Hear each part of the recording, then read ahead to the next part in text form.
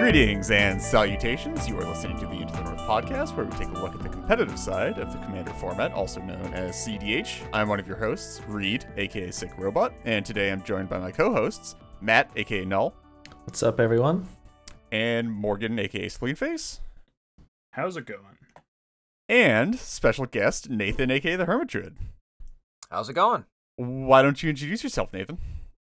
My name's Nathan, otherwise known as the Hermit Druid on Twitter and TikTok and basically most other places. I play a lot of CDH, I play a lot of EDH, I spend an inordinate amount of time tweeting about it. Just too much time. And you know what? We love you for it, because the good Twitter-based content creators are few and far between. Yeah, it's a way to keep a general thumb on the pulse of the day-to-day going on in the Commander format. Yes. That's where a lot of the people who are in the RC, who are on the CAG, really just talk every day, and so you can really you get to know these people and getting to interact with the RC. So you I very much consider EDH CDH Twitter most of the time as like a day in the office, because you got the UK shift there in at one point in time. You've got the guys on the coast, they come in at a certain point in time, and everybody's rotating through the office of content creators, and it's very the moving and the shaking, and a lot of the topics are talked about and hashed out on Twitter. Yes. And you're on Twitter all of those times. I joined Twitter specifically because I felt CDH needed a voice of representation of everybody thought they were just evil spikes. This is this is around Flash, so I don't want to dredge up a whole bunch of that, but I felt like there needed to be somebody to have the conversation where to talk about CDH and not be the boogeyman, just be a representable face. And it's been a trying couple of years, but so far we're getting places. We think things have been done. We're getting places. It is working out, as one might say. It's fantastic. Almost all of the EDH discourse takes place on the one social media platform designed to prevent discourse. Yeah. Just yelling into the void. So the sharp-minded amongst our listeners may have noticed that this is not the first time that we've actually had Nathan on the podcast. We had you on for episode 47, where we talked about new players. And we're about exactly half a year down the line. So, how you been? Doing good. Because I have on top of talking about EDH and CDH on Twitter every fucking day, I have a whole job on top of that. A whole ass job. A whole career. Wait, that isn't your job? A whole career. So that's moving and shaking. I've got a restaurant in Toronto called Vipeo that y'all have been to. So that keeps me occupied. I also run a pop-up that I do at my friend's bar, where I do fancy toasts and just take millennial money. It's good. It's great. That does sound great. Yeah. It's instead of shaming people for being oh, you eat avocado toast, just make the avocado toast, take their fucking money, and carry on with your day and go buy reserve list cards. Everyone's happy. Everybody's happy. They get their toast, I get reserve list. It's good. I feel like as someone who bought a time twister, I am in no position to make fun of anyone for avocado toast. Yeah. It's actually, it's the funny part is I actually recently pulled the avocado toast from my menu because it was one of the worst sellers, because it's avocado toast is so overplayed. So and I've got far more interesting things on the menu than that. So it just became a bitch of dealing with avocados, and I'm I only do the pop-up once every Monday. So even if I have to prepare a minimum amount of orders in case to cover the night, so I'll need at least 6 orders, and everybody else buys all the other toasts, and I've got some avocado that's not gonna fucking last the week, and that sucks. Yeah, let me know when you have excess avocado, and I'll head over. Yeah. But God, and dealing with the produce with that is a hassle, because Sometimes they're as hard as a rock, and you just want to throw them against someone's fucking head because they're just like they're not going to be ready on time. You know what? So that got bombed off the menu. Yeah. Yeah, I remember you replaced it with something really interesting. Oh yeah, no, a sweet potato toast with smoked chili butter and like spicy maple. Yeah, and crushed toasted pumpkin seeds. See, and who wouldn't want that? Yeah. No, like that outsold the avocado toast in the first night. Like the history of the avocado toast was sold out in the first night of the sweet potato toast. I was like, yes, aha. I was like, we're getting some foils. All right. That's all I do. Like it's like while I am doing my one job, I am talking on Twitter doing another job, and like I stay busy and my thumbs are sore. Yeah, man. Side hustle. We all need one. Like this is ours. I don't like have a job. I've got like three. I've got 3 part-time jobs, or 3 and 4 part-time jobs, because I also teach cooking lessons to like a lot of people on my Discord as a part of my Patreon. Like, cause like I'm a professional chef, so like I do have like a marketable like skills to offer. So like for my highest tier Patreons, I teach like 2 hours of like one-on-one video Discord calls, and we do cooking lessons, and like it's a rotating monthly, like every month we change up menu items. I've been teaching them like some stuff from like Vietnamese dishes from the menu. I've been teaching like some Japanese home cooking, like just like a lot of homemade dishes, but like as ways to like help you like improve people's cooking skills, because like that's one thing like I can actually do. Like the magic thing, like I talk about, like I've only been playing since like around just before Ixalan. Like I played a little bit in 1993 and 1994, but like I really only started in like Ixalan. It's been like, this is what happens when you spend like 8 hours a day every day for like 2 years on the topic. You get to where I am. Yeah. So the cooking thing is actually something that I've spent over 20 years on. Like I turned professional when I was 14, got my first prep dishwashing job, and basically lived the entire life. 20s was a mess of like fine dining, cocaine, and whiskey, and then now we're in our 30s, and now magic is my addiction, as I sit next to my foiled out Ishaya list. That's maybe the drugs were cheaper. And on that note, maybe we should move on. Hopping into new developments before we really get the show started, get these out of the way so that you guys can enjoy the good stuff of the rest of the podcast.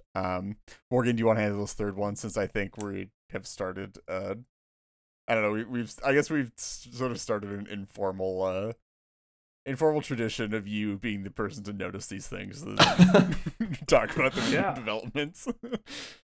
So I guess between the recording of last episode and this episode, Into the North officially turned 3 years old.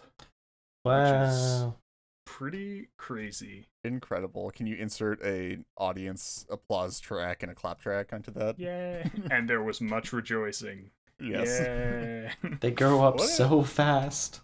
Dude, what a journey. We'll have to have Lyndon on next episode to give his thoughts, but I mean, been sort of crazy, TBH.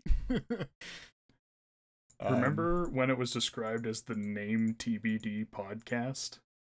Oh yeah. Dude, maybe the Malta 6 idea was the better idea after all. Looking back at it, the 6ix is just so cringe to me. I don't know. Yeah, just not a fan. I mean, it was certainly a joke that would only get worse with time. Yeah. that's definitely true. For anybody still wondering, I guess we'll release some back and for in celebration of our 3rd anniversary, we'll reveal some behind the scenes stuff. So that when we were figuring out the name of the podcast, Malta 6 being spelled 6ix was in very real contention for being the name of the podcast. It even got a mock-up playmat. It was not in real contention because I was never not going to veto it. But yeah, I mean, we ended up with the Internet North. We had some other ones, right? I forget what our We were ideas struggling. I don't think we had any other that we really liked. Yeah, it was. Yeah, we really really didn't do any of the branding before we came up with the podcast. It was just sort of, all right, we're doing a podcast. What else? I guess we need a name. Do we? Where did that conversation even happen? Was that when we were on I was Facebook? pretty sure it was or- on the Facebook Messenger. Yeah. Oh, okay. Oh my god. I need to find out who suggested Into the North, but maybe not I- for this episode. I think it was me. I'm not doing this to like claim. No. things, but I'm just trying I- to see how many people have carbon complexes, and you're currently the only person on the list. I see. Let me see. 31 results. I'll do this in real time. No, I won't do this in real time right now. Anyway, thanks for sticking with us for 3 whole years. That's actually sort of crazy. Pretty incredible. And I hope that we get to do this for many more. Maybe not many more. Maybe we call it quits after another 3. Kill it before it goes too far. Anyway. All right. No, I seriously, like, it's I personally feel like we do good work here. Me too. And hey, lot of don't fun. forget to That's thank right. the patrons who have helped us That too. like I mean, make this. yeah, honestly, seriously, everybody who supported the podcast, you all deserve a big hug, big round of applause. I mean, we couldn't, like, literally can't do it without you guys, because, like, we wouldn't have been able to get the audio equipment that lets you hear our silky smooth voices in high quality audio definition, rather than using mics off of our random headsets and Lyndon's Blue Yeti. Just like, yeah, I mean, like, seriously, everybody who is both Patreon, but also at this point just watching our YouTube videos consistently, being subscribed to our various outlets and stuff. Yeah, I mean, it's all super appreciated. Like, again, literally could not do it without you guys. Love you so much. Much appreciated. Got anything you want to say about the 3rd anniversary? Very well said. Cool. In that case, we'll get on to a couple of other developments. As of recording this, the Deckless database submissions closed about a week ago, I believe. So the next update is on the way. I can't promise that it will be out soon. This one is also a pretty big one, and myself and Sinistra are still working out some other stuff, such as bringing on a new set of reviewers. So look forward to that as well.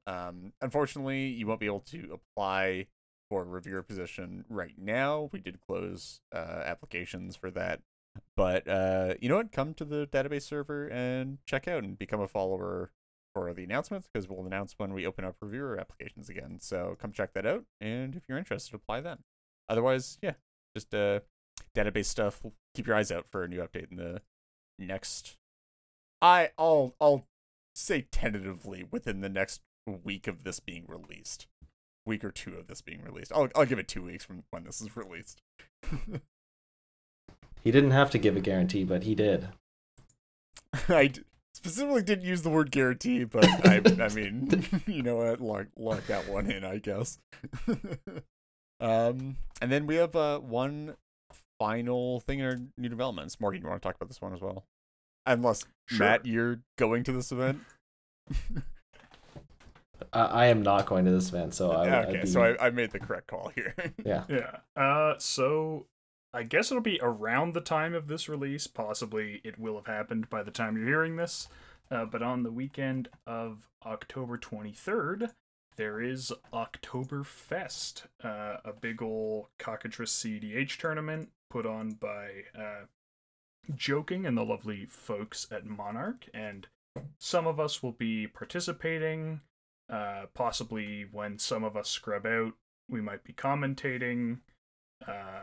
I mean, Reed has transferred me his curse, so presumably I will just not make top 13.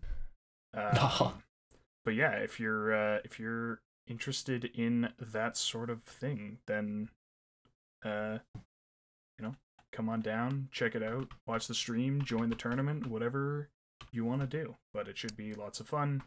And the people who put it on Monarch raise money for a bunch of awesome charities. And so, yeah, definitely come out and show some love for them. And in the case that this does get released after that event, that's fine. You can still go support them by watching VODs and going and checking out the server anyway and watching out for the next event they do, because Monarch does a bunch of events. They're all great. You should go support them anyway. Also, I checked. It was, in fact, Matt who suggested Into the North. There you go. Wait, how did you check? I've been scrolling for this whole time. I searched. Rather than search for Into the North, I searched for 6X. Which is something we mentioned a lot less. And then just went all the way up to the top. And right before... in fact, Into the North was suggested before Malta 6. Okay. What are the other rejects? There was, like, honestly, not a whole lot. I had the Snowblind podcast. Yeah, Snowblind. That's pretty good. The Demonic Consultants. Oh, that's that's kind of awesome. We looked at Snow Covered, but there's a Snow Covered Lands podcast. Yeah. And then there were some meme suggestions. The Goblin Ski Patrollers. As Matt said that he sorted to Ice Age and Cold Snap. Yeah. And then, yeah, there's Lyndon saying, I like Malta 6X the best, but Into the North is also good. And me saying, I just... Drake... you know? And that's still the way I feel about it today. Yep. Understandable. All right. So that is our new developments. Yeah, check out the show. This is a good one. So talk about this week's topics. We're actually going to talk about sort of it's an issue that I feel like CDH players have had forever, and it's an ongoing thing that, quite honestly, doesn't really get a whole lot of attention, and just, I don't know, gets people yelled at a lot. We're talking about, coming from a CDH player's perspective, scaling down for lower power levels in EDH. I know all of us play both CDH and EDH of some form. The Toronto Kingston joint meta, I guess, is what we're calling it now, since it's mostly online. I don't know. Matt, Morgan, do you have a better idea for the name of that meta? The turnip meta? I guess. we'll go with that, I guess. Yeah. It's easier to say and not any less meaningful, really. Makes sense. The greater QMTG area. Yeah. Oh god. GTA MTG. GQA. That is terrible. GTA MTG. Can we can not do this though? Yeah. But anyway, the turnip meta, the joint Toronto Kingston meta, I feel like we play a lot of CDH, but also like we definitely dip our toes in mid-power, more casual levels of EDH every once in a while, and I think we all have like standing lists for whenever we want to play that stuff. And obviously, Nathan, you play a lot of both CDH and sort of like lower power. Where would you classify a lot of your decks actually? Because it's sort of like, it's hard, right? Like, I'm not sure that, like, would you call it's really weird your decks to place like higher mid power? Yeah, like even my casual decks still turn people's heads that are like that's a casual deck. I'm like, well, it's built with nothing under 3 CMC, and or my other deck is like, this is all creatures. Like I'm doing the most I can do, meanwhile kneecapping the shit out of myself. But I don't know. I know no chill. All right. I don't know how to calm down. So we'll just I don't. So we'll just call it a hostile 7. You got on Twitter because you felt like CDH needed a voice that wasn't just, to say that CDH isn't just pub stomping. You just happen to also be a pub stomper. No, I have a list of people. I don't pub stomp I don't. Well, Okay, I'm so joking. the basically what the whole thing went around was my journey, to sum it up very shortly, was started casual, didn't like 3-hour games, enjoyed combo.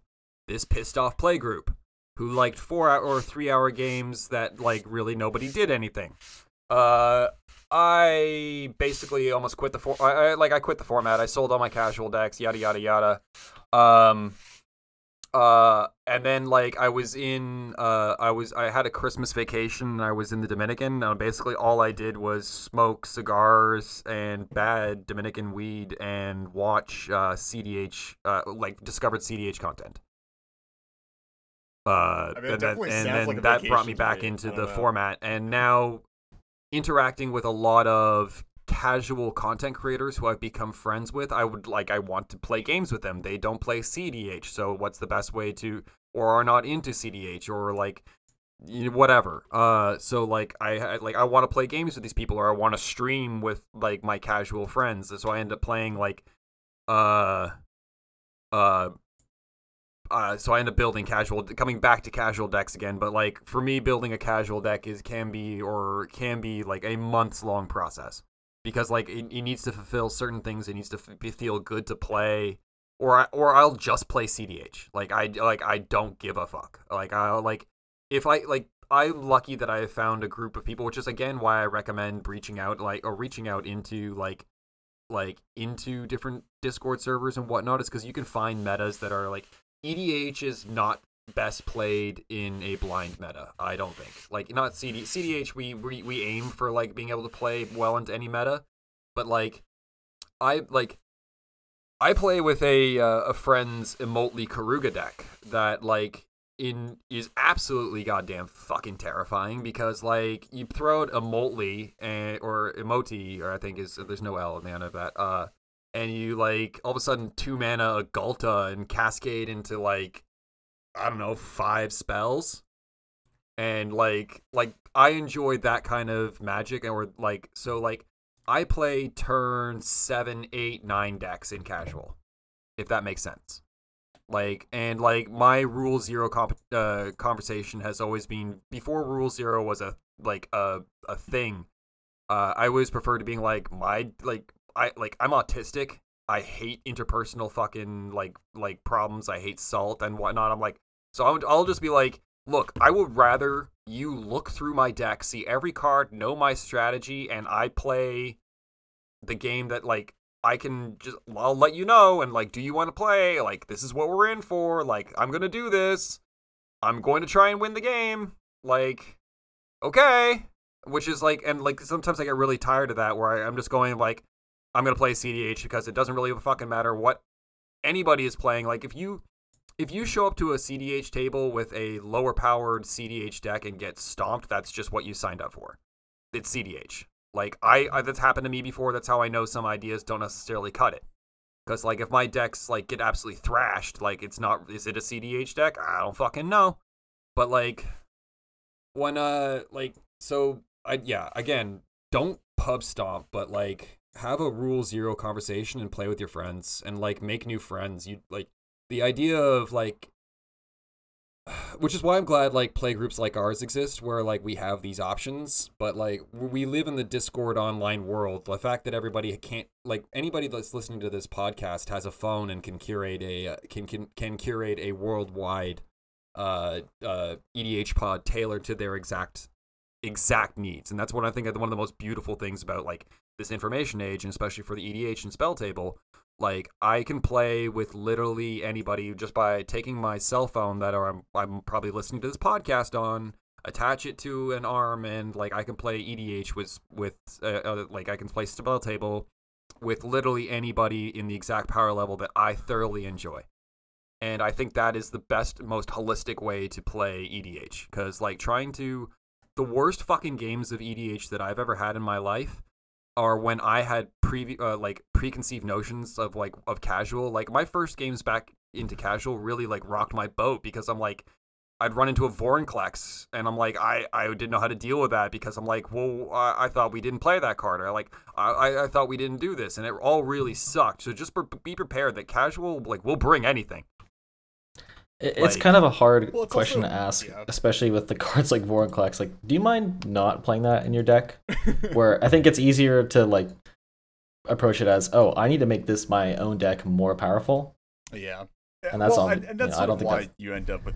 I think. Well, why like I you just end up with realized that power, like okay, like, Vorinclex fixes is on the power menu. races. Maybe I should pack like 12 pieces of interaction. Yeah, but okay. But what if like, okay, packing interactions definitely one level, but then they start playing counter spells.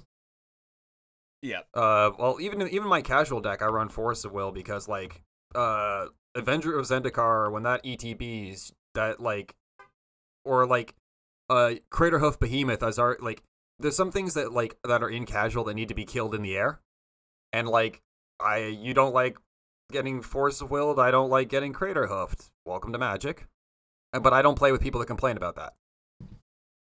And like nobody is really like the thing is again when you've built like specifically in the case of my Karuga deck, which is a companion deck where everything has to be above 3 CMC, nobody has blinked an eye at a Force of Will coming out of a deck that can't actually run Counterspell because of theme.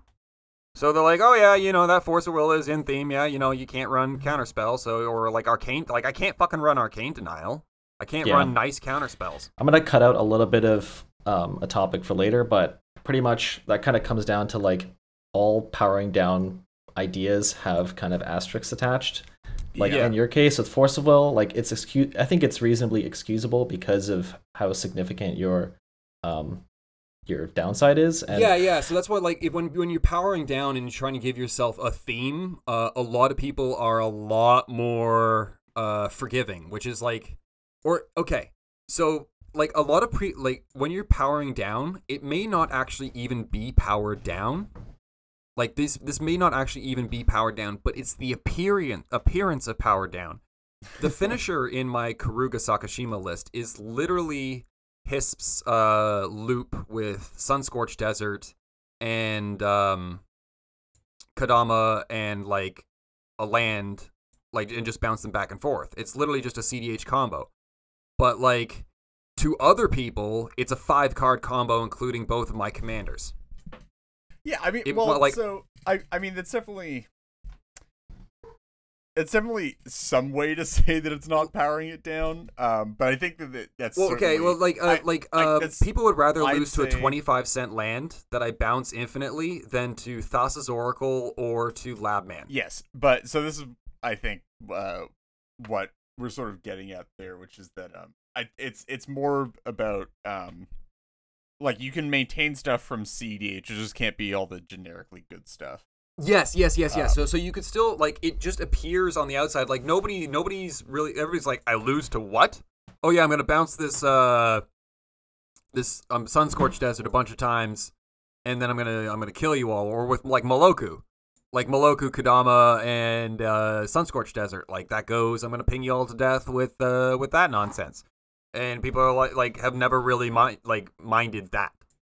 And like especially not when like I go, okay, I'm not doing anything for the first 2 turns, unless I get a very specific hand, but like after that, I'm fucking revving for it. And like people want to like people have generally like want to test themselves, like test their decks or like run their decks against Karuga, like my Karuga deck, and it's like really inspired a lot of people on Twitter to like play with companions and build around things. And like I've seen a lot of really interesting and violent builds come from it, like people exploring like Jessica Obosh, like yeah, which kills people That sounds really sweet. fast. Yeah. really fast. Like, so this is the kind of cool stuff. So if you wanted to power down, play around like fun shit like that. Just because it's powered down doesn't mean I can't like hit you in the face really fucking hard. Like, Yeah. like you I- could well, like that's- Jessica so I think- Obosh and like, So I think this actually ties in really nicely with like sort of like the question that a lot of CDH players might want to have, which is like, why would I want to go down from CDH when I already like enjoy playing CDH so much and it's all like no holds barred and stuff. Yeah, like the thing with that is that you can still play a very violent game of Magic when you're playing casual EDH. It doesn't have to be like completely relegated to CDH, right? You just it's just a different style. I'm not sure how I would phrase it, but it's definitely like you can definitely play casual pods, especially with like curated play groups and such, that are the same level of interactive and like sort of insane and a bit cutthroat just inside of the game itself, and like you can have a bit more fun in deck building. Yeah, it allows you to play more Magic. It lets you to do, and like one of the things, like it's sometimes like it can be tiring, but like it allows you to just like take a break, step back, cook off some juices, create some nonsense, have some fun, come back, and then like get to work again. Maybe read some cards you've never read before. Yeah, like I since building Kurugadama, like I have been like, spoiler season is like exciting again. Like I have more things to get, like not only am I excited about like the CDH cards, but now I'm like really excited about niche 3 CMC or above cards. Like I've been having an absolute blast with a lot of new cards. Like they put Search from Tomorrow on a creature into Rift Sower. So now I've got a turn 1 play in Karuga. Or Foundation Breaker, which is like a evoke for 2 destroy enchantment, like a naturalize, which allows me to get like a 2, like it gives me a fundamentally a 2-turn or like a 2-drop in my Karuga deck, which also triggers Kodama, which 4. is sweet. Not bad. Yeah. Trigger Kodama for 4, drop a free clone. Like, yeah. All for 2 mana. Who'd have guessed? Yeah. So that's one of the things, like, if you like powerful commanders, like, you can build with, like, you can build powerful commanders, like, but, like, make sure to include a way to, like, if you, like, nobody gets salty about losing to an all creatures pile. Like, if you did stupid shit with all creatures and, like, creatures and lands, and you're like, go for it. And, maybe a Primal Surge in there for good measure, but, Yeah, you can like, personally right now, like, I spent the last 24 hours, like, on Amori, and, like, I've been having a blast right now with Amori in the companion zone, so playing all creatures, with Sakashima and Ikra. So basically, you end up with like double cost. You end up playing all creatures, so you end up with like major cost reducers on your creatures. So on your cost reduction on your creatures. So like turn 1, you like elf, like just your standard normal like turn 1 elf, land elf. Turn 2, put Amori in hand. Turn 3, play Amori. Turn 4, now Sakashima actually costs 3 mana. You play Sakashima. Now the clone that you have costs like 2 in hand. It costs 2, and now like next thing you know, you're dropping like everything for like next to nothing, and you're just storming off with creatures. So imagine if you didn't do that and instead just copied the Ikra a bunch and then gained a ton of life in every attack. Well, you could also do that, which is why I chose Ikra over because Ikra over Rayhan. Because 1, I don't have any +1/+1 strategy in there, and 2, having multiple Ikras is a good way to gain back a lot of life really fast in a casual slugfest. Gain back a lot of life. I mean, you're gaining like hundreds of life out of that. Yeah, exactly. Like Amori is also a 4/5, so he's got a huge backside. That's also that. I mean, that's I still sort of want to build this deck for CDH, which is getting a bit off topic, but you just build Ikra, Bruce, Turbo Nas. You just gain 20 on every attack. I've seen a casual version of that, and it was terrifying. Like one swing, they just took. Like, you gained 20. It's great. Gained 6 for it was lifelink, hilarious because like for butt link. it was, What do you? What do you call Icar's ability? It's actually a good question. Butt link. Butt link? Yeah. Anyway, The one that I played against, they were at like 4 life from doing a whole bunch of nonsense and paying life and stuff because like they're paying life or like 5 life. They were really low. And then they played like a Felidar Guardian, and like we're like, oh, we don't need to worry about that, and they're like, yeah, don't need to worry about it. And then they like played out a bunch of stuff and like swung with Ikras out and like. Or Ikra out and like Bruce Tarl and like a bunch of nonsense and like gained all the life back and was just like, oh, we need to deal with that like right now. And they're like, yeah. Dude checks out. Anyway, I would like to get into some topics here so that we can actually be instructional to our viewers to a degree. I think we pride ourselves on as much as I do love talking aimlessly through an episode. I think they come to us for some semblance of structure, so we'll get through some of these on our show. We need notes. at least one list. List of some sort. We definitely need to. We've come to the realization. I'm not sure if we said this on the podcast before, but we come to the realization that a lot of our topic ideas are just listable. It's just a lot of lists. Which maybe we should codify more and we should do every episode as a top 10 list, but maybe in the future. Give us feedback on that. If you want every Into the North episode to just be a top 10 list, let us know. Anyway, getting on to the BuzzFeed is a very successful business, so, or at least they were for a while. So yeah. Oh, so we need more quizzes. I'm trying. You're right.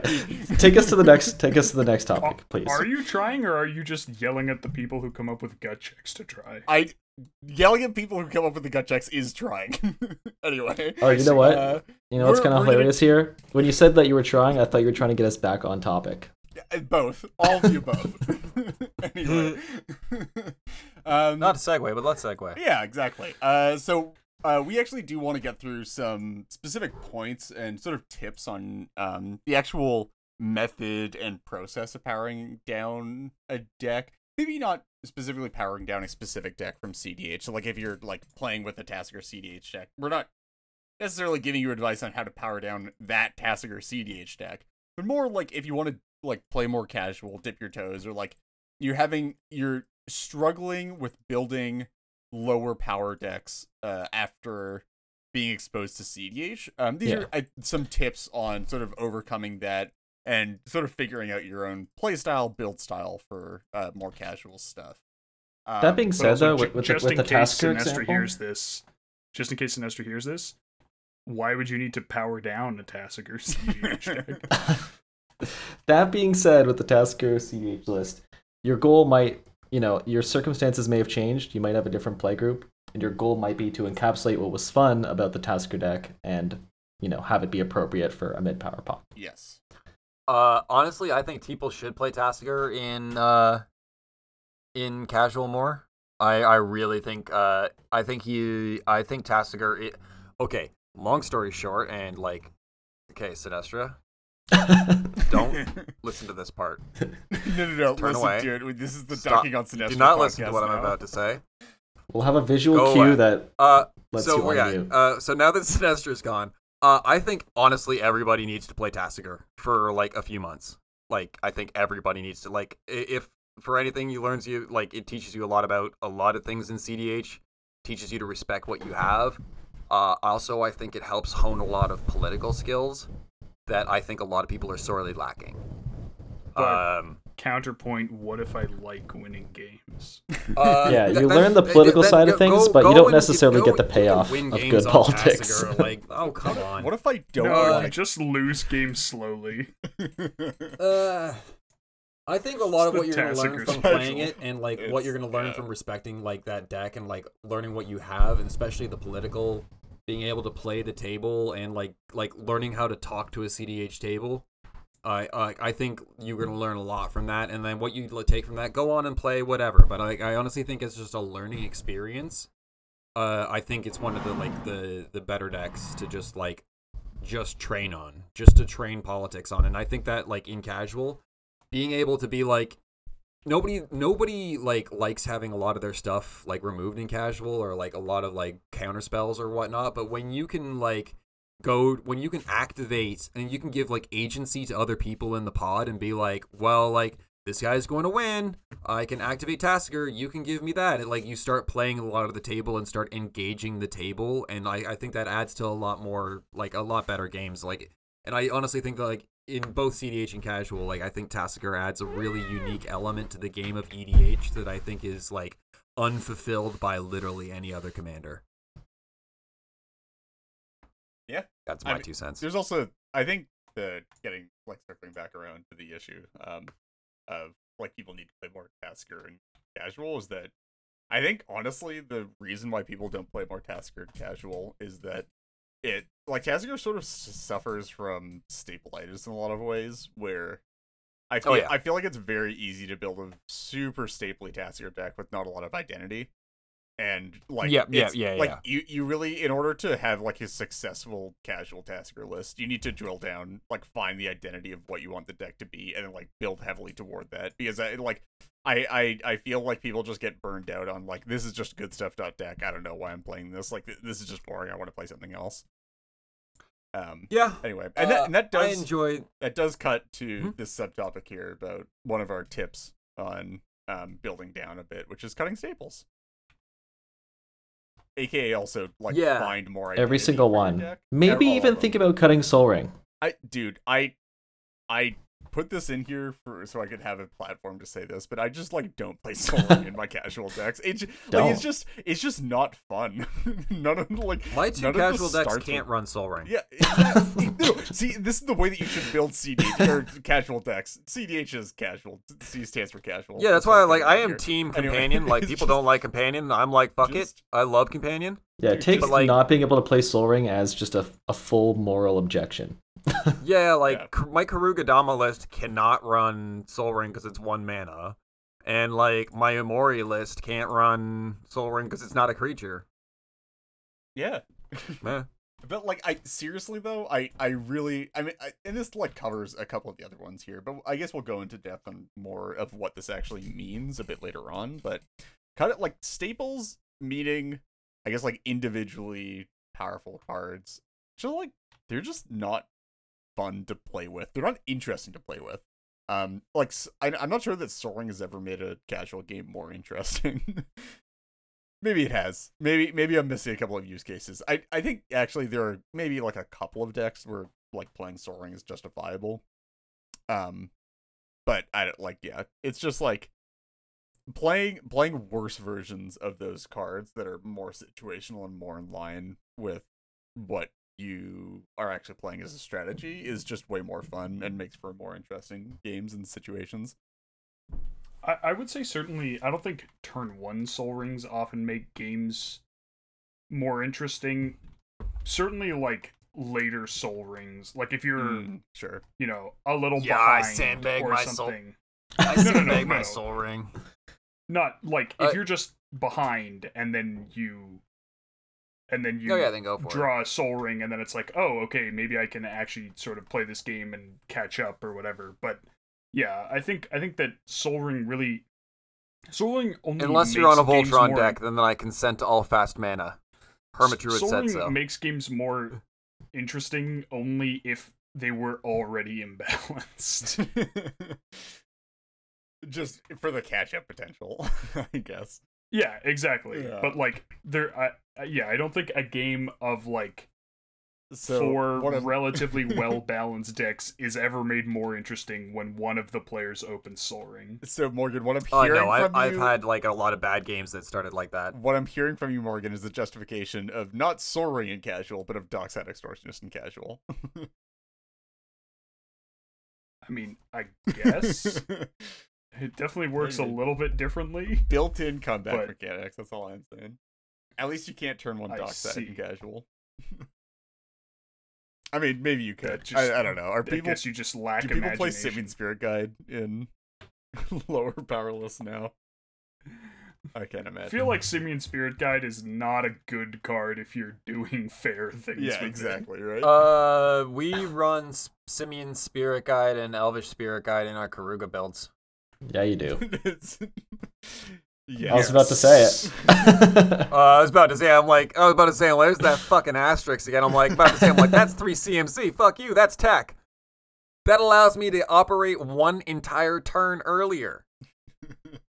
You know what? When So you're you're locked saying out of you run play- Simian Spirit Guide because it speeds your whole deck up by a turn. Yeah. Everything. Okay. So remember when I was like, if you're doing fair things with it, it's not a good card? Literally. I don't do fair things with it. Right. No, I'm just like, Simian Sphere Guide's awesome. Sorry, I clocked back in for a second. I'm like, I just got a tweet and someone just messed up an entire board with Karuga, and I feel like a really happy dad right now. So I was just like, all I heard was like, Simian Sphere Guide. I'm like, no, play that in your Karuga builds. Go nuts. Cause violence. Do the thing. Do the thing. Speed up your Karuga deck out. way more than it should be sped up. Play City of Traders. Play Ancient Tomb. Just get there. Yeah, that's tech. Oh my Gemstone God. Caverns? That's Ancient Tomb. That's tech. No, Ancient Tomb. Like I have gone Gemstone 2021. Caverns, Ancient Tomb, and like played Wood Elves on one, and I'm just staring at the table T-posing. Like I feel like the shit. Like yeah, turn one playing Karuga. Fuck all y'all.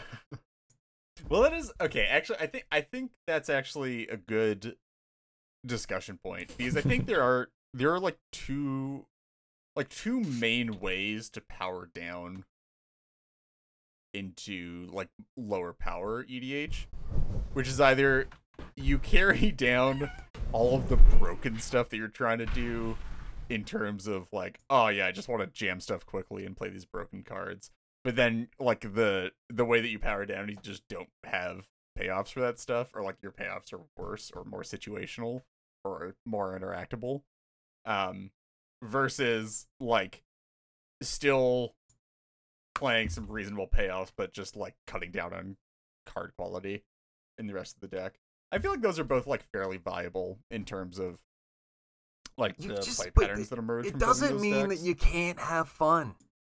Yeah. Or you can't go crazy. You just have Go to nuts. Like you can go nuts. you have to identify the core of what is fun to you in those strategies. Yeah, and 100%. That is so subjective. And then like cut out all the fat that isn't that. Which I really think maybe I don't know. I feel like you had a point on this, Matt, but just like I like a lot of building for casual or lower power is just like drilling down to the identity of a deck and like committing super hard to it. Yeah, 100% agree. And but there is kind of like a gotcha there though, because the more you drill down on the identity, the more you make strong single card decisions. And this actually ties back to a way earlier point where like you were talking about, Nathan's power levels, and it's like it's hard to say that you're playing a mid power deck when you're deciding on every single card that goes in the deck. Right. That's the kind of person. That's unfortunately the kind of person that I am. Like And that's not a bad thing. I'm just saying it's like it's hard to say that it's mid power when like the tier, like the low power tier, is just so far from knowing all the possible cards that can fit in a slot. Yeah, like when someone's like, "Oh, I just play it because I like the art," I'm just like, "Huh?" Like it's just like confused goose sounds. Huh? What? Like no, I can't. I like when everything comes and works together, and like that's why all my decks will naturally lean strong. Cause like I'm a refiner, like I get an idea and I sit there and I chisel at it for like 24 hours, 48 hours, and then like play it for 3 months, and I'm like, and that's all I'll think about. So they lean strong, so that's why I'm like, you need to find a way to especially if you're a CDH player, we all lean high powered. Like we're all here for a reason. We all play this, like we play this meta for a reason. You got to find a way to kneecap yourself. Like all the shit we're gonna do, just unless you're playing like, I like it. Like when we're making decisions, we're making logical, like most of the time. I'm not saying like all the time. That's a broad sweeping generalization. I don't know what you're talking about. Most The of the time entire when people CDH, like us- the entire CDH community operates completely logical at all points in time. Yeah. We like to play high power. We like to play powerful things, consistent things. That's why we play CDH. That's why we're here. So like you got to find a way to kneecap yourself. And like and then like at a certain point next thing is the rule zero conversation of like, hey, look, I gave myself this big kneecap. I do this. Do you want a game? And then hope that from there everything lines up because the rest is a crapshoot. What's a good way to kneecap yourself besides companion that you personally choose? Well, you don't need to have a companion to pick a theme. Like, my first all creatures build was a Marin list, and that was years before companion was a thing. Or like your list, for example, of like Amori all sorceries. Like that's building around like if you give yourself like you're like I'm not saying it's like it's lower it's not you're kneecapping yourself in the way of you're lessening the card pool. There's things that you're not going to be able to use. You don't have access to a lot of things in Golgari that you would normally want, but you're giving all that up for like you get some power back out of it. You get like building a strong take a strong strategy. Like okay, what would be a great example? It's like Hullen. Hullen is a super powerful card.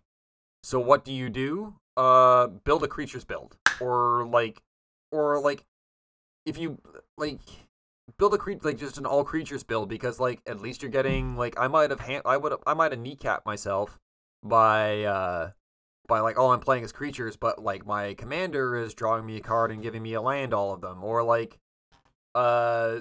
building different themes around commanders are generally like a way to try and like lean yourself in one direction. Like Korvold Treasures is going to be strong. Like it might like if you resolve a Brass's Bounty in Korvold, if you build Korvold lands, like Korvold is a great like thing. Is like he might annoy people, but like whatever you're going to do, like he's going to carry the back off of you. So like you can build around powerful commanders, but do suboptimal things, or not do the obvious. You could build around not good commanders, and then bring them up a bit by like playing. Yes. I like to have consistency, so yeah. that's I generally like. I also am the kind of person that gets attached to a commander. Like that's the thing about That's why I play commander is like I like the commander, and I'm like I like to have the consistency of this effect because especially because a lot of the times I'm going into a blind like if I'm streaming I'm going into kind of like a blind situation, or like I like to just make sure that like I have a game plan. The game plan is set. There's some kind of value engine in the command zone, so I feel good sitting down and doing whatever because I'm like, all right, I've prepared. I'm ready. But yeah, that's just how I build.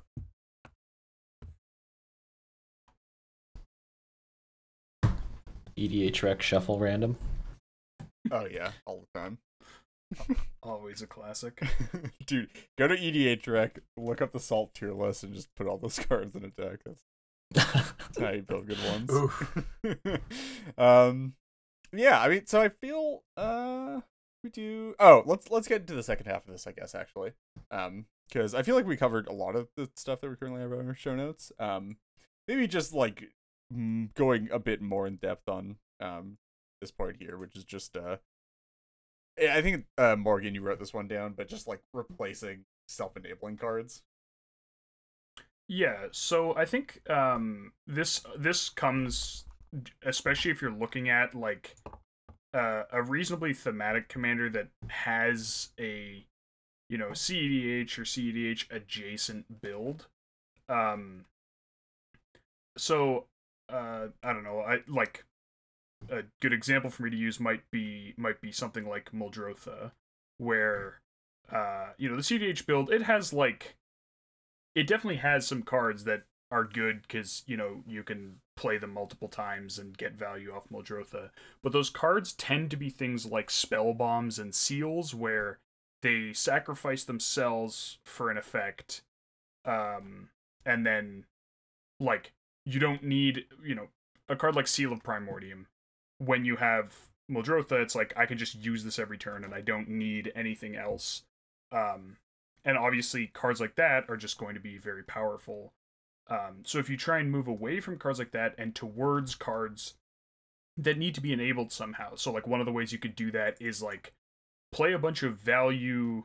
If you play a whole bunch of value ETB creatures, and then you also have to find and maintain, some way to sacrifice them and get them to the graveyard so you can replay them. So like if you swap your package into one that tries to take advantage of sack outlets, for example, then now all of your synergy pieces are like kind of a 2-card combo with the commander rather than a 1-card. When I say combo, I don't mean, game ending, combo the way you might mean it in a CDH game. I mean, like, in order for this to be really powerful, you need it, the commander, and another card that enables the two to work together. And you can still have a fairly decent density of those. But certainly it will hamper the consistency a little bit, which is generally what you want if you're trying to power down. But it will, you'll also get to essentially just go deeper and play more interesting and possibly even more, powerful cards. Powerful in context of, when you set this up and pull it off, it does more for you. Yeah, not independently powerful stuff. Yeah, not independently powerful or most optimal or cheapest, but you can sort of, I guess basically you try and make everything bigger, and that generally means, slower and less flexible and adaptable, but also it does mean when everything works, you can kind of hit harder. And that, provides both a built-in sort of outlet in terms of, or safety valve in terms of, you actually have, first of all, you have a couple different things you can go after. Like in Muldrotha, you can't really remove the seals unless you have a way to exile them from a graveyard. Whereas if you, can keep the sack outlet out of play, then potentially that gives you a window to do something to powerful ETB creatures, or if you can stop the reanimation effects or things like that. It just means that there's more surfaces for people to interact, and there is some inconsistency, which is actually a good thing when you're trying to power down. Yeah, I mean, it overlaps with a lot of stuff cutting stables, but also, yeah, I do agree with the idea of building in interaction points into your deck, because nobody really wants to play against a deck that is built to be as uninteractable as possible. When you're that is the goal in CDH, because it's a powerful thing to be doing, is that if you can reduce the attack surface on your deck's plan, then you're just gonna win more games because people just can't stop you. But that's not what makes games fun. And it's not what, especially isn't what makes games fun in lower power levels, especially mid power and stuff like that. So I definitely agree that yeah, you want to build interaction points into win cons, which is coincidentally also a sub topic, which is just building decks in ways that make your play patterns less annoying, rather than you're basically optimizing for fun in the game rather than actually winning when you're going down. I do have to say, this might be a hot take, but it's really hard to build in interaction points into your deck when you're running counter spells. Yeah. It's kind of difficult. So, have a reasonable God, how have I been saying this? Kneecap yourself in the way that is appropriate to you having that power. Yeah. I mean, and there are ways to do that even while playing counter magic. You can just play a bunch of stuff like exclude, which only hits creatures, or you can do you can play a bunch of conditional counter magic or that kind of stuff. So maybe it's not always on, or play counter magic that only works I don't know, only on what your opponents are doing to sort of disrupt their stuff rather than stop them from interacting with you. I don't know, feel man. I've played the amount of casual that I've played over the last little bit. There's only you die to enough Craterhoof behemoths, you start feeling a little different about Force of Will. Okay, so I think Dude, what do you mean? Just play Stifle. I think what me and Matt. Oh God, please don't hurt me. I think what me and Matt are getting at here is that it's like you can go too far with counter magic in that if you're playing, like, it just makes your deck more resilient, which isn't necessarily the end goal in casual, right? So like if you can find ways to play counter magic or play interaction that doesn't also make your deck more resilient, it's going to end up in better games because you're going to be interactive with the rest of the table, but you're not necessarily shoring up your own strategy. So you're still like maintaining that there's still like a bunch of ways to stop you, and other people can like try to attack those vectors without you also just having protection for all of that when you go for it, which can lead to like feel bad moments in a lot of games, right? Where like you like nominally you're like, oh, like you can remove this piece when I try to go off, and then like I just can't go off anymore. And they try to do that 2 times, and you have 2 pieces of counter magic for it. It's just like, well, okay, well that didn't really matter because you had counter magic for it anyway. Yeah, it's like I figured out a way to interact with your strategy that feels good for both players, except you have this universal answer that makes that no longer applicable. Yeah. I mean, so another one that I also have under this category. I'm not sure how applicable it is to the category, maybe, but I also prefer to do stuff like cut tutors. One of the things that I actually take very heavily into consideration when building casual decks a lot of the time is to actually minimize the amount of shuffling that I have to do. Both because I have tiny hands, but also because it's annoying to take up like time in a game. So like cutting like fetch lands out of your deck specifically can be really good for this, where you just being able to play the stuff out of your hand, or like just drawing cards instead of tutoring, leads to a lot like snappier of a play experience and less just like dead time. But also this serves the dual purpose. If you're cutting like actual card tutors like Demonic Tutor and stuff, it's also making your deck like less consistent, less vulnerable to stuff, which again makes for more interesting games than just like always having access to the best thing to be doing. So my thought on tutors in casual, and this is something that I've had quite a bit of talk on Twitter about, is if you're not worried about AB combos or going for combos or doing a lot of things, so like tutors don't necessarily have to be bad. If you're not going for a win, if you're not going for something, like a lot of the times, like especially if you just say what the fuck you're tutoring for, like sometimes like a game is like in a horrible spot and you're like, I'm gonna tutor for a board wipe because we really need that. And it's like like if you're not going for anything that's going to win the game, a tutor all of a sudden just sounds like it can't be a land drop. It like honestly can just be a like Sylvan Scrying or whatever the hell it is. Like that's like if you're playing a tutor as a Sylvan Scrying, is it really that bad? Like also, if you're tutoring for a board wipe, I feel like the majority of the play group's going to be happy for you to take the time to tutor. Like I'm going for a damnation. Like I'm like a lot. Like Commander is one of the best things and the worst things about it is it is a social game. So like where like clearly the decks that I play sound like would be just abhorrent to like a lot of people. But because of the conversation and like working and finding a group that you want to play with, it becomes a lot more of an enjoyable process. Yeah, I guess I would also say on the tutor front, that can be like a good sort of metric if you have tutors in your deck and you like just keep a informal mental tally of what am I finding with these tutors? And if the answer is like always the same thing, maybe that's a sign that your deck could use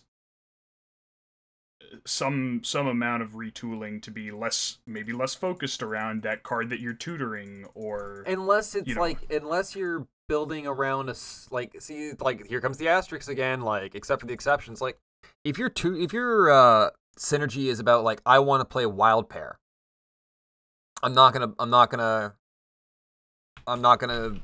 bat an eye if you tutored for wild pair. Like I'm not. Like it was like my entire deck is based around power and toughness. I don't know, like total power and total 4. Like, and like I tutored for like wild pair. Like Okay, you're not ending the game. You're about to. We're about to start. The engine's online. We're about to see the deck do the thing with the card that it's built around. So it's like it's all like except for the exceptions, except for this. Like again, rule zero talk and like that. Like again, with the thing with like worst thing about being the social format is a lot of the times you're gonna have to have some. You're gonna have to talk to these people. You're gonna have to talk to the people at the table. You're gonna have to talk to them before it. You're gonna have to talk to them during it, or else shit usually happens. And not good shit. But like you're gonna have a better time if you're just socializing and joking and being like, look, if like the feeling of like the communal vibes at the table, if you just like heads down go did the right thing, which is like I'm going to use this demonic tutor, I'm going to search for a board wipe, I'm going to do this. It's like, and you just hardly do that with no interaction to the table. It's going to come off like, oh, that was a tutor. There's going to be salt. There's going to be whatever. But if you go, hey, this shit is getting wild on here. I need a board wipe. I'm going to use this demonic tutor, show them the card. I'm going to go get a board wipe. Also, like, someone might have a counter in hand, and they're like, actually, no, I want that board wipe to happen, so please use your tutor, and I will protect your board wipe. Or I will protect that tutor that you were getting that board wipe from. Like, you never know. Like, you can collaborate. It's like, it's a 4-player social game. If you're not talking, you're doing something wrong. Like, I am not the best, like, Magic player by any stretch of the fucking imagination. Like, I'm not. I'm like, but I'm good with people, and like, that's what, like, why I, like, succeed at Commander.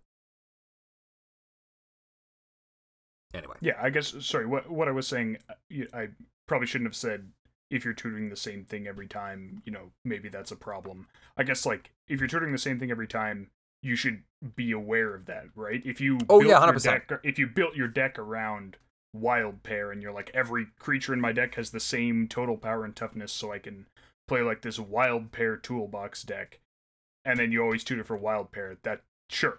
But if you're playing like some, let's say you're playing like a Reanimator deck, and you're like, this is my Reanimator deck, but I'm only ever entombing like this, this target. Like, I'm only ever entombing, I don't know, Shieldred or whatever it is. Like, every time I have an entomb, I go for that.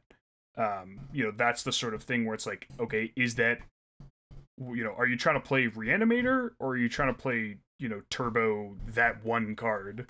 Yeah. And maybe the answer is you're trying to play turbo whatever that card was, but that particular play just screams to me pub stomp. Like, if you feel like you're profitably, sorry, 1 second.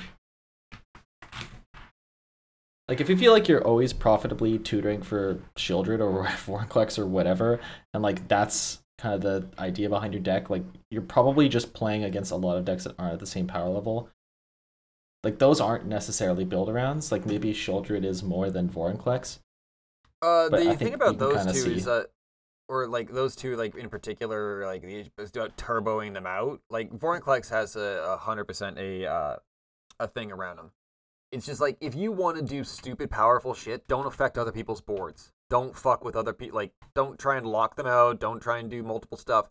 But I've turboed out a Villas on like, and then like copied it with the Sakashima and sat there with 2 Villases going like, I dare anybody to swing at me.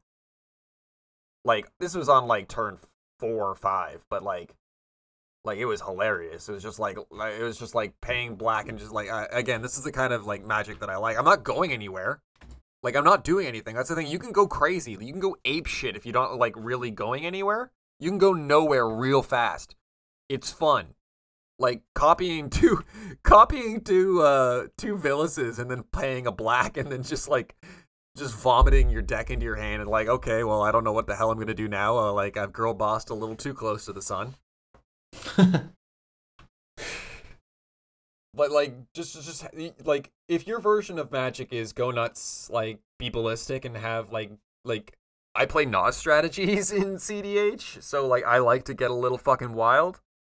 But yeah, like, I don't know, like, it really is, like, you're allowed to play with powerful cards and do crazy things. It's just, like, what other people, like, instead of turboing out a Vorinclex, turbo out, like, a Regal Behemoth. Like, you get the Vorinclex tap your double mana, but you don't, like, shit on everybody's cereal. Well, and I feel like this is sort of close to what Morgan was getting at anyway with that point. Yeah, no, that's why, when you're hyper tutoring for this stuff, consider just swapping it out for, like, slightly lower power stuff, or, like, just something else entirely, so that, like, when you are tutoring for this thing that, like, when you're playing this deck where your tutor should be, like, a toolbox suite tutor, that, like, make it a toolbox suite tutor, and if you can't, then, like, don't play tutors. It's either, like, don't play tutors or diversify your tutor targets, or, like, your tutor, if you're only going for one tutor target, it can't be just, like, a game-ending tutor target. It has to be, like, a core part of your strategy that just lets you play the game. Sorry, yeah. When I first started playing EDH in general, I built a Marin deck, and, like, I was like, okay, Buried Alive for the same combo, Reanimate, win. And then, like, didn't quite understand why people were upset about that.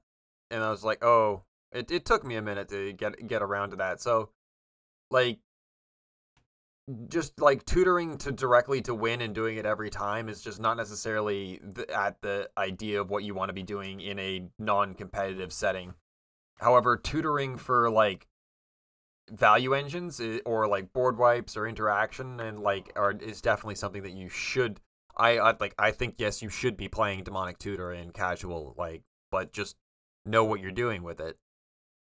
Also, Demonic Tutor can kind of be what you described in the Tasker example. Like, it could be a political discussion, and the table could be the one that's deciding on they can give it back to your you. best tutors. Like, yeah, like, you can just, like, ask people for your Demonic Tutor back. I'm like, I need to go get this out of my deck. Can you give me this, or else this guy's going to do this? And you're like, you just end up sitting there like the Puppet Masters, and then it's like turn whatever, and you're like, how did you win? And you're like, because you literally did everything that I wanted you to do all game. That's how. And you feel great. It's great. It's a good feeling. Like, that's why, again, Tasker is reporting.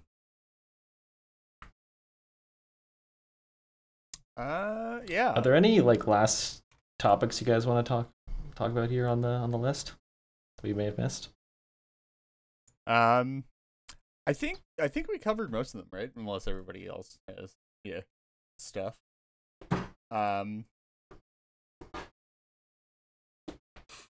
Actually, yeah, I feel like we even covered we actually had another, like, topic on this stuff, which was sort of the inverse of this, about, like, how you don't power deck or power down decks, but I feel like we also like covered a lot of that in the process of talking about how to power down a list.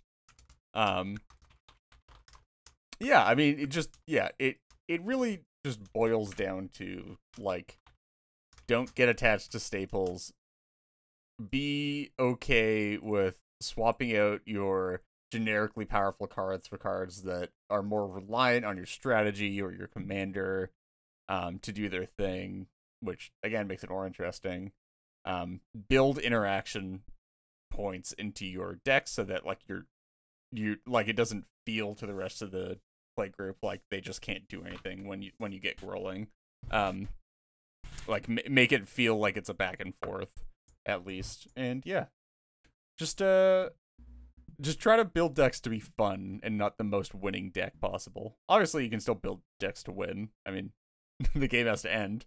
Somebody's got to win the game. But yeah, I feel like the primary goal of it should be to win in a fun way, or win in a satisfying way, maybe more accurately. Yeah. Like, I had a very vicious my version of casual Brawlin and Shabraz deck. It was built around Shabraz, not Brawlin, and, like, the entire point was to wheels, make Shabraz huge, and, like, one-shot people with commander damage. My backup win condition was wheeling like a motherfucker until Shabraz was like a 60-60 or 60-something or odd, and dropping the fattest Chandra's Ignition on on everybody's. And, like, it was just so flashy and showy that everybody was just like, what the hell? But, like, it was like, people liked the win condition was so over the top, blowing everybody up with the laser beam shark, was just like everybody's like, yeah, okay, that's how you win a game of Casual. That's how you do it. Like a fat change resignation after doing a whole bunch of nonsense and like blowing everybody up. It's like, if not, just smack everybody with a huge shark. It's fun. But I took that apart because wheels are contentious in Casual EDH, and I was tired of the drama. Also a thing. Yeah, I mean, I feel like actually that is also just sort of a small thing, is that just be aware of what cards are controversial in your list. You don't have to take them out necessarily. Just be aware. there's always People some like stuff that Winter people. Orb, right? Yeah, dude. Oh my god. Just No, but it's my casual friends, because yeah. I'm not breaking parity on it. see. Oh god, See, I'm not winning the game. that would be like so an it's instantly casual. concede. I'm done. Okay, thank you very much. Gonna go fight. Actually, no. No, that would kill me inside. That would sap my will to live. I would concede if it was just like an au natural Winter Orb, and we're just planning on sitting through that. Like, thank you. There, I will go spend time with my dog. That is way better time than spent here. I will go have fun, and you can go rethink your life choices. Yeah, Anyway. exactly. I'm like, yeah, exactly. That By the way, if you want a casual wheel, play Flux. That's my hot tip of the day. what is? Do I even know what it does? Flux. I'm a big fan of that's a Valkyrie great one, Awakening. actually. That's actually pretty It great. solves all the problems Yeah. about that make wheels salty. Isn't there also like a 4-mana one that does that as well? I don't know. Anyway. Well, I think that's about it for our main topic. If nobody Play else companions. has anything They're to go fun. on. Yeah, exactly. TLDR. So now that we're done Yeah. with that, we I think are going to be moving on to everybody's favorite segment, gut check. Good check. Yeah, check. Gut check. Good check. That was- good check. That was a good rough check. one, Matt. That was really rough, yeah. I've been trying to sneak in sips of water, but Yeah. All right. And so you tried to sneak one in the middle In of saying the gut middle, yeah. check. all happening at once. All right. So I just waterboarded Hot myself. with gut check. check. I got one for the table for the cast. nice. Let's see. So the question is, what is the EDH deck, preferably non-CEDH, that you will never ever 0% ever play? You'll never lay your hands on. Like it might be because you just Oh don't find god, it am I gonna fun. do this on main? It might be because you just don't find it fun, or you just find it abhorrent, or whatever. But it's gonna be a deck that you would never touch, with a 10-foot I'll pole. Oh, never. am I gonna I'll never Anybody play that knows me Marisol. is gonna know exactly what I'm gonna say. Yeah, let's hear Kraken Sakashima. it. On God, I love Ken. I thought didn't you say that you desperately wanted Yeah. to play Manual Storm? Yeah. But like, I like as the fucking poet Meatloaf once said, I would do anything for love, but I won't do But that. I won't do that. So can I ask like I've tried building out a a version of it, or just like gold fishing, playing around, and like flipping that many coins. Like, this is the man had to make an app for this fucking thing. Okay, so like you a couple of my friends play this deck. You sit through like that the Sakashima turn, like it saps your like, and they don't win. Like it's one of those like yeah. Like, just show me 3 Karks. Okay, I'm good. No, I'm good. It's political because it's in your best interest to help the player do their turn faster. No, 100%. Like 100%. I have tracked storm count for them. I've done everything. I'm just being like, I'm sitting there cheering them on because I'm like fucking kill me. Like, just show me the git probe and I will like literally explain the loop to everybody else and tell them why they should concede right now. Like, it's an amazing deck. I think it's fantastic. It's a lot of fun for the people that enjoy it. It's just like also the stress of like trying to like do all that many things at once. Like for some reason, Nas is just being like, no fucking issue. But like, I don't want to like the amount of physical labor you need to do playing that deck just literally gives me heart palpitations, and like not in like an insulting way. I love the deck.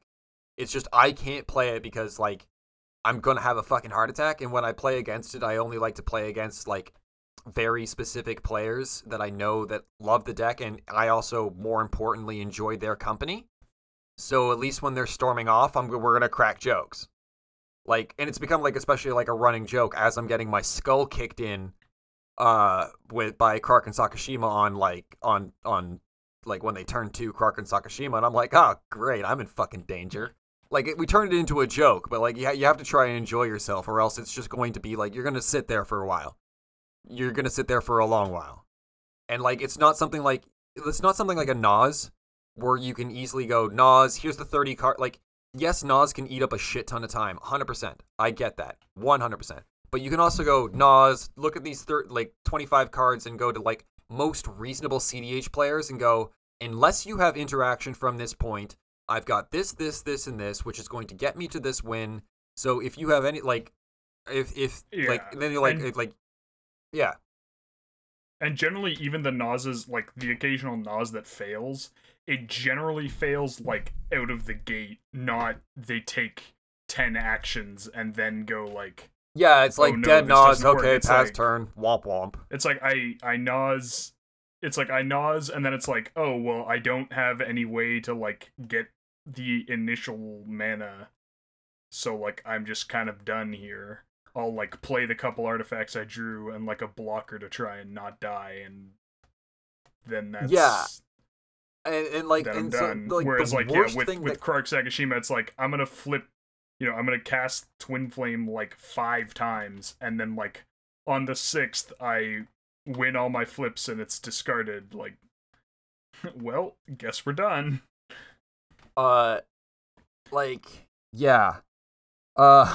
So I actually, Nathan, I actually have a question for this though.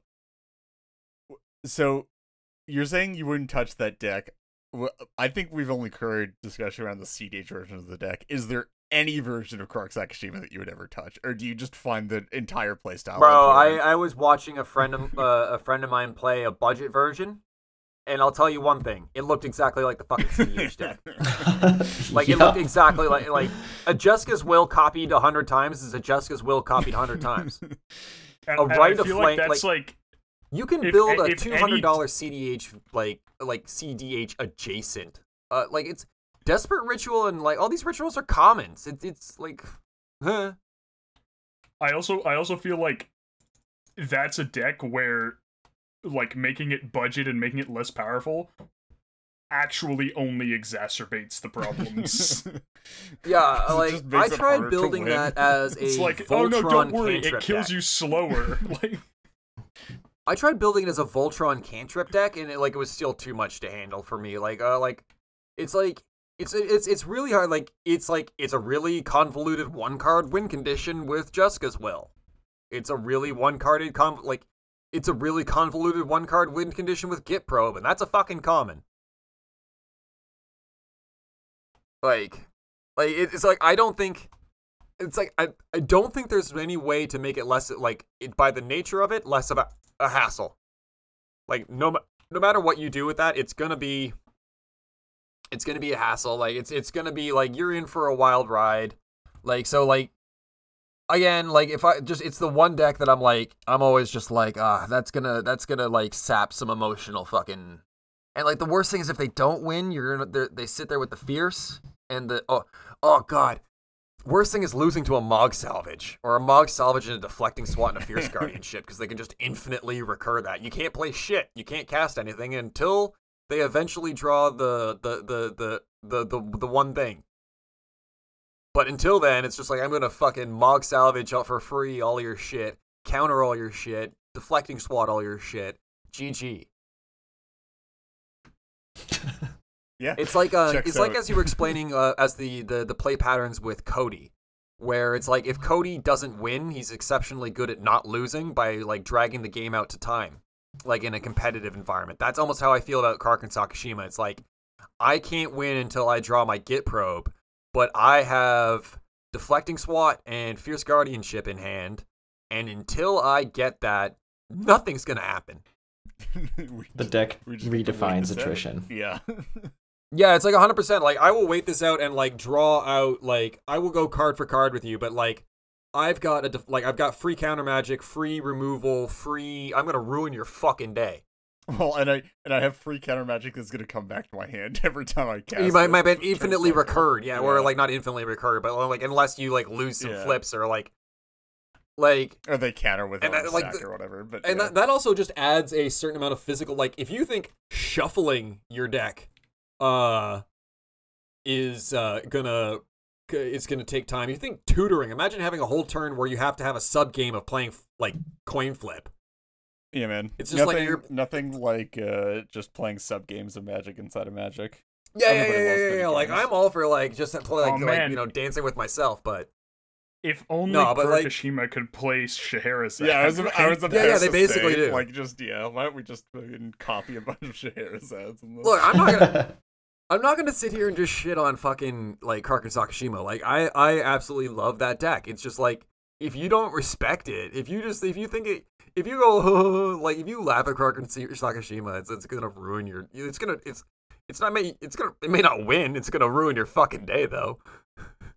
so Unfortunately, I mean, not unfortunately, but I think that Sakashima kind of just is the quickest manual storm deck, and if that's kind of your avenue, then No, I I think- don't know that that's true. It's probably I don't think it's the quickest manual storm. I think if you're looking for a It's specific definitely style debatable of then. storm where you're like actually storming, Kark and Sakashima uniquely solves the issue of not being able to run 4 of cards. Like as somebody that's been desperately wanting to play Gifts Ungiven in like a 60 card format, Kark and Sakashima solve that issue in Commander about not being able to run 4 copies of Pyretic Ritual or Desperate Ritual and not being able to run these many copies. All you have to do is just so instead of like running multiple copies, you just cast them a fucking bunch of times and recur them to hand. So like I think it's really cool. I just personally have ADHD and I like sitting through like that kind of thing is like, and it's like Just I do it for the people that murderous. I love. Yep. But like that's fine. so yeah, if you're gonna take all that time, at least put on a good show. that Yeah, and like enjoy the people you play Magic with, and all of a sudden like a combat, like even if you're just like memeing on your friend while he's while he's winning, like just go for it. Like if you're having fun and it's like it's a good environment, like losing is a lot less enjoyable. But like, god damn it, still like getting Mog salvaged to death is a fucking brutal way to die.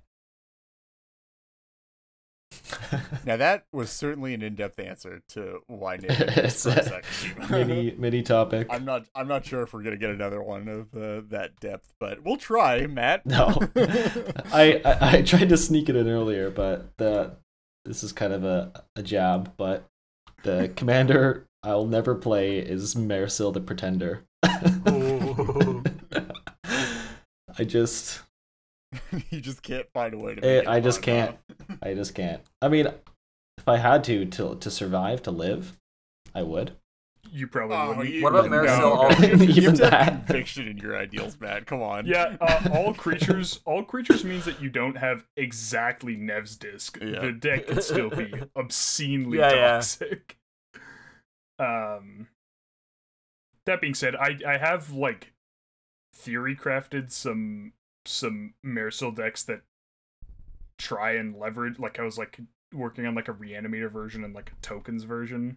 But certainly I could see why people wouldn't want to play it the way I have it built. I don't need to pretend. Good stuff. It's not as bad as we meme it. I do want to say, but sometimes yeah, it's It's rough. pretty bad though. All right, Morgan, what you got? Mine is old faithful Fucking Omnath, Locus of Rage. Just no. What? Who heard Yeah, that's a good one. Everyone who ever played Omnath, Locus of Rage against me. Well, I have It's to the look up same which deck? one. Look, which one this is. It's the Is that the green-red Gruul one, one that yeah. makes 5/5? This is Angry the Omnath, Gruul yes. one, yeah. It's the I'm gonna take advantage of the fact that you're not allowed to destroy my lands, and then my deck, all of my deck just gets me more lands, and then my commander just inevitably wins when I have enough lands. So my deck gets a resource that you're not allowed to disrupt, and once I get enough of that resource, I win, and there's nothing you can do about it. It's the most toxic play pattern, like, imaginable, at least for me, in a casual environment. The only way to beat it is to kill it faster than it's socially acceptable to kill it. And you can't even board wipe because they still get bolts. There's just no Like, winning. the only winning move is not to play. Yeah. Wow. Protest. You're raging about this, and I'm sitting here about like, wow, I really want to resolve escape shift. Yeah, man. Just, There are two types of people in this world. I'm Yeah. like, oh yeah, like, oh, whenever a land dies, it bolts something. Oh, Honestly, I No, I it's actually one of would your challenge you to that. elementals. oh, when you're okay, but never mind. I thought I was about to. But I mean, okay. when you escape Little shift, you better. get a 5/5 for each land you have, and then when the 5/5s die, you bolt. yeah. So like, Oh yeah. So Oh. you put an enormous board out that they literally can't remove without dying. Okay, so what you're saying And- is I should scape shift with Rhythm of the Wild on the field with everything giving it haste, attack with all the lands that I made into 5/5s, and then at end of turn sacrifice them to a Phyrexian altar and bolt everybody for the remaining damage. I'm saying, why didn't you already have a Warstorm Surge out so that all your elementals dealt 5 to something when they came in? Oh, yeah, no. So, I guess I'm a fucking both a masochist and a sadist, because what you're describing sounds like a good way to die. And here's I mean, the that one's core fine because at difference. least you actually just die, but No, yeah, I guess, yeah, I guess. There's a certain level of EDH that I enjoy. I guess we get across in this process. I just enjoy a certain level of EDH. Like, today is a good day to die. If you die to some, like, if someone killed me like that, or like, imagine like they had an impact tremors on board while they're scape shifting. It's just like, oh, just like that level of nonsense. It's like, I'm gonna scape shift all my lands. I'm gonna make a whole bunch of hasty 5/5s. I'm gonna punch you all in the fucking face. I'm then gonna sacrifice them all to bolt you for value, and I've got a whole bunch of leftover mana, and I'm gonna cast, like, I don't know, fucking reshape the earth or some shit to okay, like. but see, the play pattern that's actually way less fun is that they play Omnath. The next turn they play like, I don't know, they play like a Kodama's Reach and like an extra land because they have some like explore effect, and make 3 5/5s, and then you're like, cool, I guess I'll bite the bullet, I'll wrath your board, you bolt me for 12, and then they just recast Omnath and do it all over again, and you're just like, alright, I guess we're playing this game now. Great. I'm just Like, doing sure, this. Like any deck, it can have like flashy and like exciting and powerful plays, but the basic play pattern is just like the most demoralizing thing where you're like, okay, well, I can't afford to take the 12 from the bolts, so I guess I'll kill the Omnath and then wrath the board separately. And then because literally all of their deck was just ramp spells that they were playing to get 5/5s, they're just gonna cast Omnath and do it again. Yes, I might want to build on that. You're just mean, taking what? you're just taking the whole tea for Morgan. I challenge you, man. Actually, play Omnath and more than like one game, and it has to be more than one game, and the novelty will go away. Good old, the Cody of mid power is what they call him. You say this, but I do run Kurugadama as my casual deck, which is a 3-card combo in the command zone. Yeah, I'm actually it suffers from one of like 100 of the things that make Omnath bad, you know. All right. I think for myself, honestly, it might just be AC / Tadiova. I just Nice. just don't think that it's particularly interesting in any form. It's just the worst of what CDH has, or not CDH even, just EDH in general has to offer, which is just like blue-green value piles that reward you for things that you were already doing. Dude, the guy So, who like, by plays proxy, the Holland? guy who plays Sithis says that he can't play. Well, no. Okay, so you're not already putting 30 enchantments in your deck. You're definitely already putting 30 lands in your deck. Is the difference, right? Okay. Fair. I find that like while Korvold and Hullen are like egregiously overtuned for what they're actually like supposed to do, Yeah, it's there's- not just literally land. there's some dynamicism Turning to it. every Like, one of there's- your you lands can- into a like, cantrip is kind of there's ridiculous. some dynamicism in that, like Korvold, there's different ways at least to get the sack trigger. So you can play treasures, you can play like an aristocrats build, you can play like all this other stuff.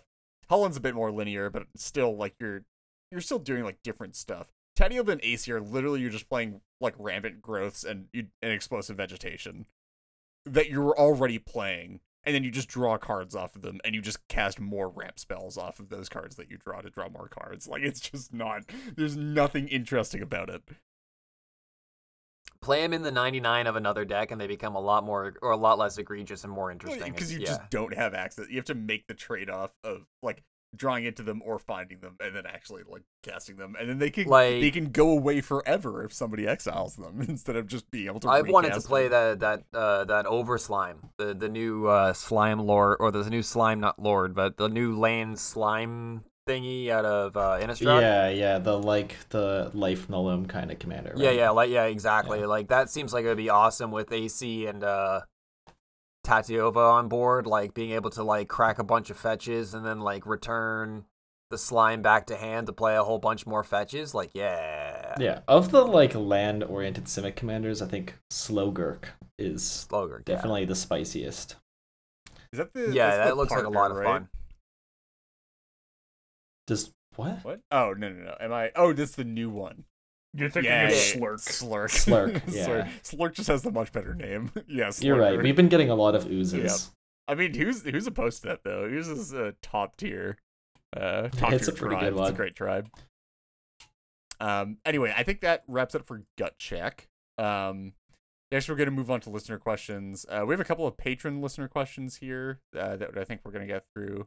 Again, for listener questions, if you don't know, if you're not in the know, patrons get access to a patron listener questions channel that they get priority on getting answered every episode. So if you have a burning desire to have a question answered on an episode, consider checking out the Patreon.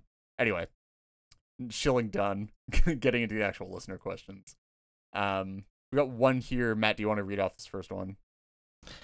Sure, but before I read it, I kind of copy these questions in before realizing that our two patron listener questions are like the same Yes. one. So I'll just read them both out because I feel like we're going to be saying the same things, unless you guys disagree. Why don't we Okay. read them No, both yeah, out and we can similar answer enough them to- separately if we see fit. Sure. What are some of the cast's pet plays in high power EDH? What I mean are plays that you take more satisfaction in than is reasonable. An example of one of mine is comping a fetch land activation with Rings of Brighthearth. Nice. What is one card that either encapsulates you as a player or is your absolute favorite pet card to play? So by the way, that was Fukins on the first one and then Chili P for the second one. I feel like both of mine are the same for these, and that's just anything and everything bonus round. Yeah, actually can Oh, confirm. that's so Can't good, confirm, man. Yeah, yeah. Zada plus one. intensifies. Bonus round is sweet. Mm. Yeah, like I don't know, just there's so many silly things. Like you just play bonus round, and then you're like, oh wait a minute, this like regrowth just kind of like accidentally goes infinite, or like you know the type of cards that are like discard as a cost do something like Pirate's Pillage, or the new one that's an instant, or even just like a Cathartic Reunion. doubling up on things that have costs that aren't just mana. Yeah. There's so many, Narset's reversal shenanigans. Just always good times. I don't know what would encapsulate me as a player, but certainly one of my favorite things to do is to Aether Violence stuff and Instant Speed to mess with people. Aether Violin in Gilded Drake is a unique feeling in CDH because nobody knows what's coming out of the Aether Vial until it does, and once it does, it's too late to throw a counter spell at it. So it's just like, all right, well, I guess this is happening. Reed, this answer is such a lie because we know that your favorite thing is to activate Aether Vial and not put anything. That is also correct. Yeah. I love jump Activate checking Aether the Vial. table. End of turn Just to make cycle people 1 on sweat. 0. Activate Aether Vial. Does anybody have a response? Great, I'll go to my turn. The classic. Gotta keep them on their toes, Yeah, man. I can maybe split this one up. So I have a satisfying play for me that is almost always never advantageous is waiting to block with something that can sacrifice itself, just a fog. I'll irrationally wait too long for that. And I gotta say, I mean, the bonus round pick was really good. I'm kind of distracted by that now, so Just I might have to plus just one on latch the onto that one, yeah. the pet guard. Yeah. I don't know. I know what my favorite thing to do is. I love clones. You just love cloning stuff. Yeah. I fucking I love cloning stuff. Like, cause like nothing makes you feel like more big brain than like cloning somebody else's shit and then like outplaying their deck. It feels so good. Like I was playing against Cameron's Corvold deck a few times, and like I repeatedly would flash in like stunt double copying his Corvold and then like Harrow or do some other shit, and like you just like tempo, like someone like reaches it, like, you know, casts a whole bunch of mana to like pull out some like giant creature that has some giant effect, and you're like, okay, that's cool, and you like copy it for 4 mana. It's like, get fucked. Like, it's just like, and like I'm already playing good cards like a lot of the time, so like what's better than having 1 Risen Reef? I don't know, 2. If there was like a Venn diagram of like Timmy, Johnny, and Spike, clones would be right in the middle. Yeah. Like, I love to do stupid shit with clones, and it's like so satisfying. Like, right now I'm on 2 Sakashima companion clone decks. One is Karuga, Sakashima, and Kodama, like 3 CMC and above. And the other one that I'm working on is Sakashima, Ikra, Umori. So like, cause like cloning Umori a whole bunch of times, you end up with like massive cost reducers and casting stupid shit for free, which is like so fun. But like, they can also be somebody else's really busted commander, and like, I don't know, they just never feel dead, because like, unless like the board is just being freshly wrathed, and then they're like, okay, that they suck. But like they usually don't. They usually just fire. They usually just feel good to play. They usually just I just love clones. Checks I out. definitely love the whole thing of when you have a bunch of clones in your deck and you have the plan of like, I'm gonna clone, whatever it is, and then you're like, but I guess I could just clone whatever busted thing you just put out too. Exactly. Like, it's so and I it's feel so like- flexible.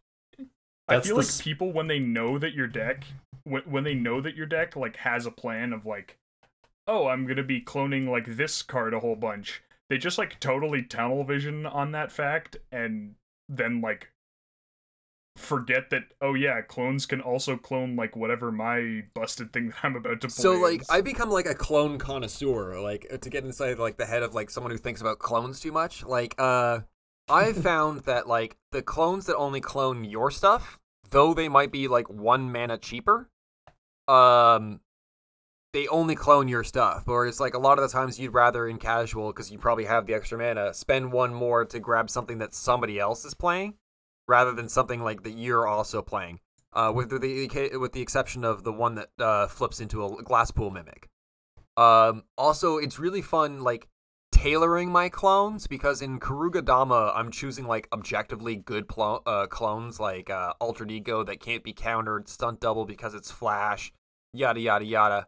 But in my Umori clones deck, I'm trying to pull out all the ones that are like predominantly colorless and not colored pips. Because like once you have 3 copies of Amori, well, once you have Amori and like the Sakashima copying Amori, like all your clones cost 2 generic mana less. So like you might not want to reach into something like that might objectively be a better clone like like the other Sakashima, because it's blue. So you're only getting 2 cost reduction out of it, where you'd rather play like something like, I don't know, Gigantoplasm, which is like 3 or 2 or 3 blue, because like you can cast it for which is like, it's a worse clone, but you can cast it for like just blue in Omori. So that's very fun. If you haven't made multiple copies of Prime Speaker Zagana for 1 blue mana, or like evoked a Mole Drifter for 1 blue mana, it's like, whoo, good feel. What a high. Oh, it's a multiple eye. Unrelated note, WotC, print my Orvar clone, you cowards. Actually, this would just want a clone that has toughness and isn't legendary and can clone stuff that I don't control. Yeah. That's all I want. Alrighty then. I think we'll cut listener questions there. Good stuff. Sorry, yeah, just like keep it in the same place as it would usually be, or just like at the beginning of the episode at all. Okay. But yeah. Well, that about wraps it up for this episode. If you guys would like to reach out to us with any questions, comments, or concerns, you can contact us on Twitter at Into the North Pod, via our email at intothenorthpodcast@gmail.com, or on our Discord server, the invite link for which can be found in the description for this episode. An extra special thanks to all of our patrons who help cover the expenses for our show and allow us to work toward improving the quality of the podcast. If you too would like to become a patron, we are at patreon.com/intothenorthpodcast. Another way you can support us is via our TCG Player affiliate link anytime you want to purchase something from TCG Player. If you use our affiliate link, which is in the podcast and YouTube description, a portion of your purchase goes towards supporting the podcast. Thank you, as always, to the band Vox Cadre for our lovely podcast music, to Nate Slover for our equally lovely podcast logo, and to our video editor, Manta Ray Hat. Next episode will be out in 2 weeks. Until then, see ya. Bye. Bye.